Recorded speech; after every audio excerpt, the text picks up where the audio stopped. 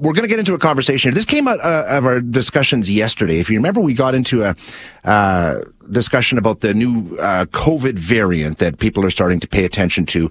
I think we were up to about 21 detected cases in Canada as of yesterday. Maybe it's changed since then, but it's really causing, a lot more attention to be paid to it in places like the northeastern United States. It's in a couple of dozen countries around the world, so people keeping a close eye on it. But we talked to infectious diseases experts about it yesterday, the Kraken variant, right? And we talked a bit about, it's a good reminder that that virus is still out there and there's things we need to be aware of and paying attention to. But a lot of people were asking, where did that name come from? The Kraken variant? I mean, I'm sure based on the Seattle Kraken and Pirates of the Caribbean and stuff, it's a mythical sea creature, right? Like a giant squid or a giant octopus or something like that. The Kraken. So why are we now naming COVID variants after mythical sea monsters? So let's find out. We're going to chat with Dr. T. Ryan Gregory, who is a professor in the Department of Integrative Biology at the University of Guelph. Dr. Gregory, thanks for being here. I appreciate your time.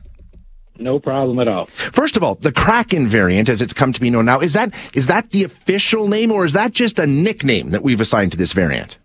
That is absolutely just a nickname. The official names sort of are either at the level of Omicron, the Greek letter naming system that the World Health Organization has been using, or the XBB.1.5, which is a formal technical designation for that specific variant. So those are the two official names, and Kraken really is just a nickname.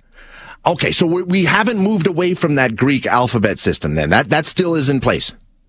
That's still in place, and in fact, we haven't had any new names assigned using that system for the past year. So it stopped essentially after the first Omicron, and everything since has been called Omicron. Gotcha. Okay, that makes sense. Now, this is it's a nickname, but it's not the only mythical monster nickname, right? I mean, is that a convention? How does it? Because there's more than one. It's not just the Kraken, right? No, it's not the first one. The very first nickname that was assigned, it basically in the Twitter sphere, was by someone else, and it was the BA.275 variant, which was nicknamed Centaurus. And so once we started dealing with this whole, you probably heard the term variant soup, or swarm, or cloud. There's something like 650 different technically designated Omicron lineages out there right now. So it becomes really unwieldy to kind of talk about them only with those technical names. So once we started dealing with trying to convey, these small subsets of variants are ones we're talking about, what can we call them? Your only choices were Omicron, right? Everything's still Omicron, or that alphabet soup. So part of the thought was, well, we've got a Greek letter naming system. We've had one named already, Centaurus, which is, a constellation and also a Greek mythological creature. What about just going down the list of, those kinds of names? Kraken's not a Greek mythological creature. It's sort of one of the first that isn't, but, people do associate it with Clash of the Titans and things like that. Absolutely. It's just something that people recognize, really. One of the things I've heard a lot of people talk about, and I'm sure you've encountered it, you live in this world, is it smart to name a new COVID variant after a mythical monster? Does it sort of assign some scariness to it, or is that the point? No, it's not. It's not really meant at all to be, to cause alarm per se. It's really meant to provide a way for people to recognize which thing we're talking about. Yeah. And to, allow us to kind of keep track of what's going on. This is no longer the same as the thing we were talking about last time, which is exactly what the Greek letter naming system did initially. So you may remember, Delta is not the same as what was there before, and Omicron is not the same as Delta.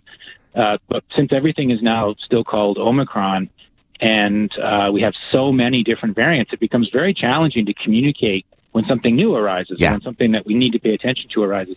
So they're certainly not meant to be scary at all. I mean, centaurs aren't particularly scary. XBB, the first XBB, was just called Griffin, which is the name of the sports team at my university. Yeah. Right? It's not particularly scary. Hippogriff was its immediate descendant.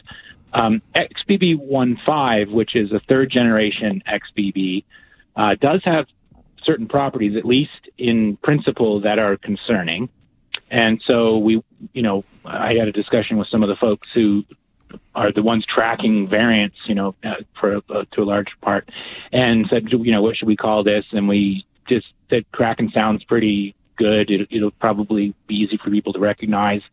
Let's use that. And then this particular one, I hate to use the pun, went viral. That it did get attention, and I guess that was the point. Not so much right. that and most of this, I should say, most of the discussions I've seen using the nickname have been very reasonable.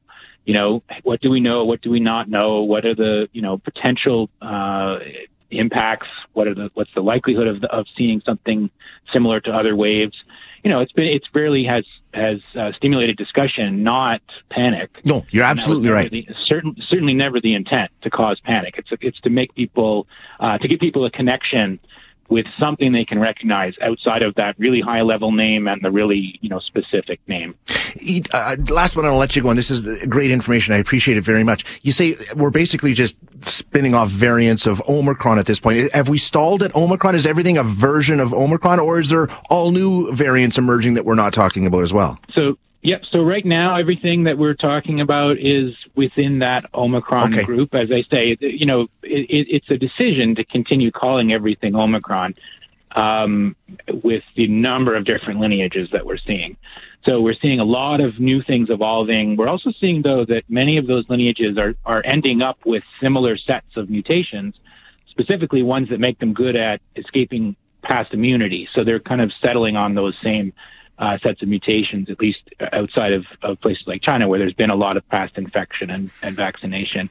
But that doesn't mean that we can't get something quite different. The mechanisms that lead to that are still in play. So it's thought that the major variants, Alpha, Delta, Omicron, those aren't descended from each other. They're pretty distantly related.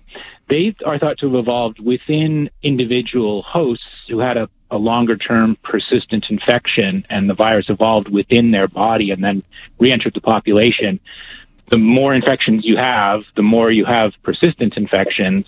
And so that could very well happen. XBB, the first XBB was a recombinant, meaning that two different variants, swapped information and produced a third version. Recombination remains an important mechanism, especially when there's a lot of infection and co-infection with more than one variant. There's talk about possible movement into other species, and then it can evolve in those species and then move back. Yeah. And also we might see it evolving in a very different direction in a place like China, where you have massive numbers of cases, and they're not the variants that are there are not actually evolving, are not likely to evolve immune escape in the same way, because there isn't that level of immunity. So they can evolve in a different direction. So there's a bunch of different mechanisms that could lead to something quite different that might actually get called Pi or Rho or whatever the World Health Organization goes with next. Great information, Doc. Thanks so much. I really appreciate it. Exactly what we were after.